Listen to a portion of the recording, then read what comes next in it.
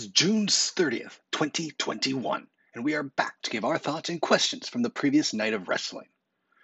Last night, we returned to watching NWA and NXT after taking 2 weeks off. We saw a lot break down and a couple good matches, but nothing that you would write home about. Lots of good feuds and one nasty looking injury to one female superstar as well. So let's get into it. We're going to start with our five favorite matches from last night for June 29th, 2021. Number 5 comes from NXT, and it was the match to put over the Diamond Mine, with Roderick Strong getting his first match back against Asher Hale, with him getting the obvious win.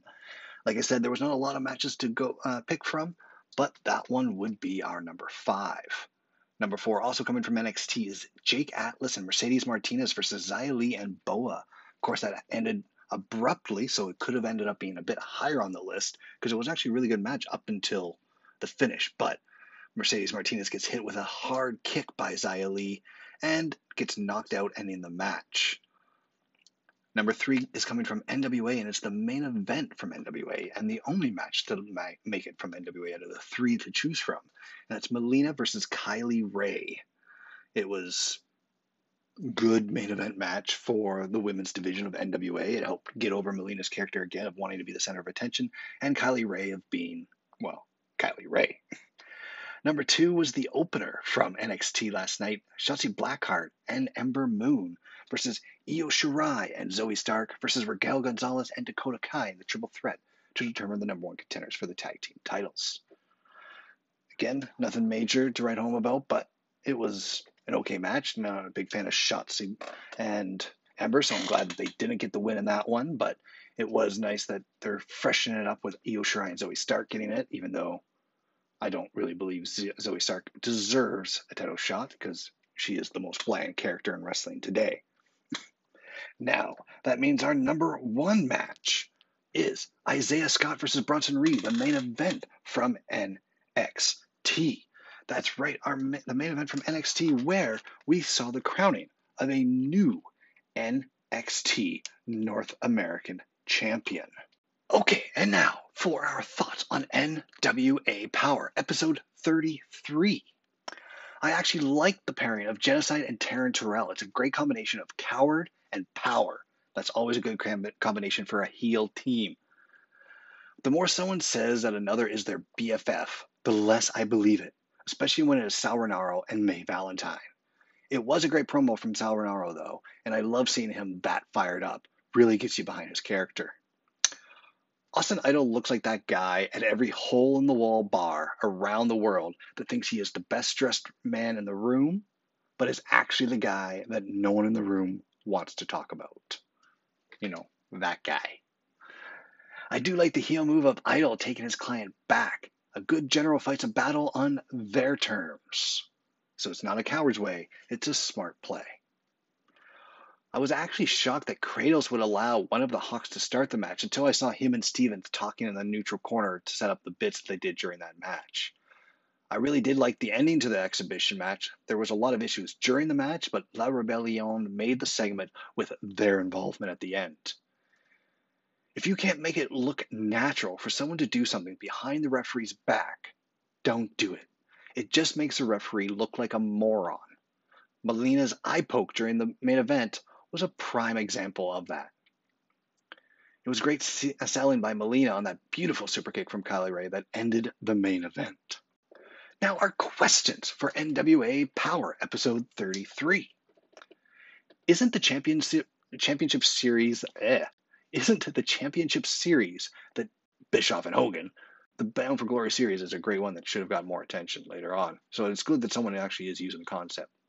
How bad was Lady Frost falling off the top turnbuckle when Genocide ran into the ropes? It looked like Genocide ran into the ropes, and then Lady Frost slowly just fell over and flipped. It looked really bad. Really bad. Why would you logically hold onto a tag rope when you are not in your corner? It's a funny spot, but how does it make any sense whatsoever?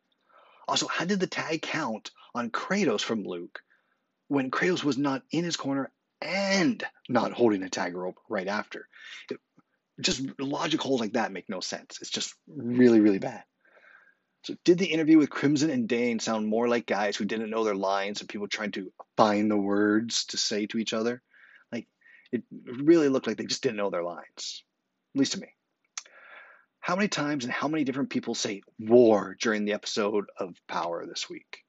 Like, people said war a lot. So did the Mystery Man interview with May feel like a giant waste of time since it was just the same thing said over and over? All right, well, let's go with our rankings of the 3 matches that appeared on NWA Power episode 33. Now, ranked third, I would put Genocide versus Lady Frost because it was just a bit of a mess. But not much far ahead of it is Aaron Stevens, Mims, and Captain Yuma versus PJ Hawks, Luke Hawks, and Kratos. Number 2, I get there was a lot of comedy meant for it, but it was just absolutely terrible. Okay, number 1, Melina versus Kylie Rae. Main event. Like I said, not much to choose from. Was it a great match? As we said, fell into about number 3 on our 5 for the day between some mediocre matches on NXT. So wasn't great, but it was pretty good. Moving on to our WWE Tuesday Night NXT thoughts. Really like the triple threat tag had 3 competitors in the ring at a time. I never understand the logic of promotion booking a tag team triple threat or 4-way match where only 2 competitors are in the ring at a time. It just makes no sense. Even elimination rules makes no sense. I'm definitely thinking that Shotzi did not hit the suplex on Dakota Kai into the pin as she had hoped to. It just looked a little awkward with that pin where she was still trying to hold on to Dakota. It was awesome selling by Dakota Kai, though, after the uppercut by Io Shirai right before the finish. Dazed and confused, to say the least. Ari Sterling seemed to slip a little bit as he was trying to do the springboards off the ropes. He tried his best to recover, but still looked a little sloppy. If I remember correctly, a wrestler already became a wrestler's butler after losing a match. Oh yeah, AEW. Oh, and NXT UK. That's right. This will be the 3rd time in under a year that they have used the "if you lose, you're my butler" gimmick in wrestling. We hadn't seen it in so long, and now we have to have it 3 times in under a matter of months. It's ridiculous. So Kyle O'Reilly is great in the ring as a wrestler, but I just cannot get behind his promo skills. Samoa Joe actually ended up being the best part of the segment with him and Cole, especially with that Joe allowing Cole to remain in the hold for a bit while, Cole was yelling in pain. So Martinez landed bad on her face after that spin kick, and it did not look good when she landed. She could not even get out of the pin for the 3. She could barely raise her arm. It was clear it was not good, and I hope she is good. We saw it in the kick. The kick hit Martinez square in the head. Like I said, not good, but hopefully she's going to be okay. It was great to see that MSK didn't roll over and stood up to Ciampa and Thatcher during their face-to-face. Funny, when the Cross leaving segment started, I actually thought it would end up being Cross and Scarlett that would have got hit with a car. Almost was Gargano, though. Have to admit that, while childish, the sit-down on Swerve on the edge of the ring by Bronson was pretty great.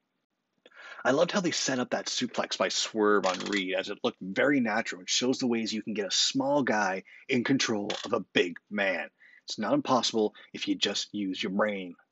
So I really liked that they went with a Swerve over Reed in the main event. Reed had to deal with the numbers for Swerve to win, so he doesn't come off looking bad, but the belt on Swerve just creates so many more opportunities. WWE Tuesday Night NXT questions now. When did Dakota Kai forget how to wear a jacket? Or are her forearms the only part of her that gets cold? Just checking. I'm just asking, When was the last time you actually saw a Tree of Woe broken up before it could be hit like Raquel did, or that Raquel got to do in the opener? I can't think of a single time when a Tree of Woe actually gets broken up. It almost always gets hit when you see it's being set up. So it was nice. It was a nice thing to see. So gotta ask, was Karrion Kross the only person that didn't know Austin Theory was going to attack him from behind? Come on. Pretty obvious, right? So what do you think that battery charging vignette is all about? Who do you think is going to premiere with that thing? Recharging the battery. So how great is it to get to hear Samoa Joe's music once again? It was so nice to hear it. So nice. Is Adam Cole and Kyle O'Reilly feeling forced to anyone else? Like, do their promos about each other seem genuine to you? They don't to me, at least. I'm just saying. Now, I'm not saying there's anything wrong with it, but is it not convenient that NXT put Jake Atlas and Mercedes Martinez together as a team during the month of June? It would seem a little less convenient if it was any other month of the year. I'm just saying. You had to know that Theory and Gargano would return later in the night, right? Like, they weren't going to stick. They were going to be sticking her. They were going to come back after you saw them take off. Like, come on, these are the biggest jump from behind guys there are. So, which was better to you? Top Dollar going through the barricade, or Ashante's reaction to it?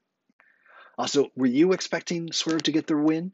You heard what my thoughts are on why I thought it was a great thing. So what did you think? What did you like that Swerve got the win? Let us know.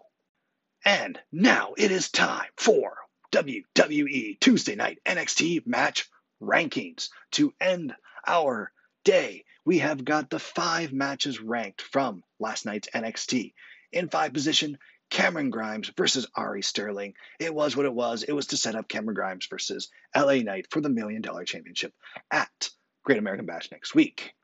Roderick Strong versus Asher Hale was the strong performance they needed to show that exactly what and who what we were going to get, from Diamond Mine, with it being a submission win by Strong and just an all-out dominating performance. Number 3, Jake Atlas and Mercedes Martinez versus Xylee and Boa. I put it this high up over the other two because this was between competitors that were feuding with each other, so it meant a little bit more than those two, even though it didn't have quite a finish. Still had a finish that we were kind of expecting who the winners were going to be anyways. Then, Shotzi Blackheart and Ember Moon versus Io Shirai and Zoe Stark versus Raquel Gonzalez and Dakota Kai is our number 2 for the same reasons we said above in our 5 earlier. And the same goes for number 1, Isaiah Scott versus Bronson Reed.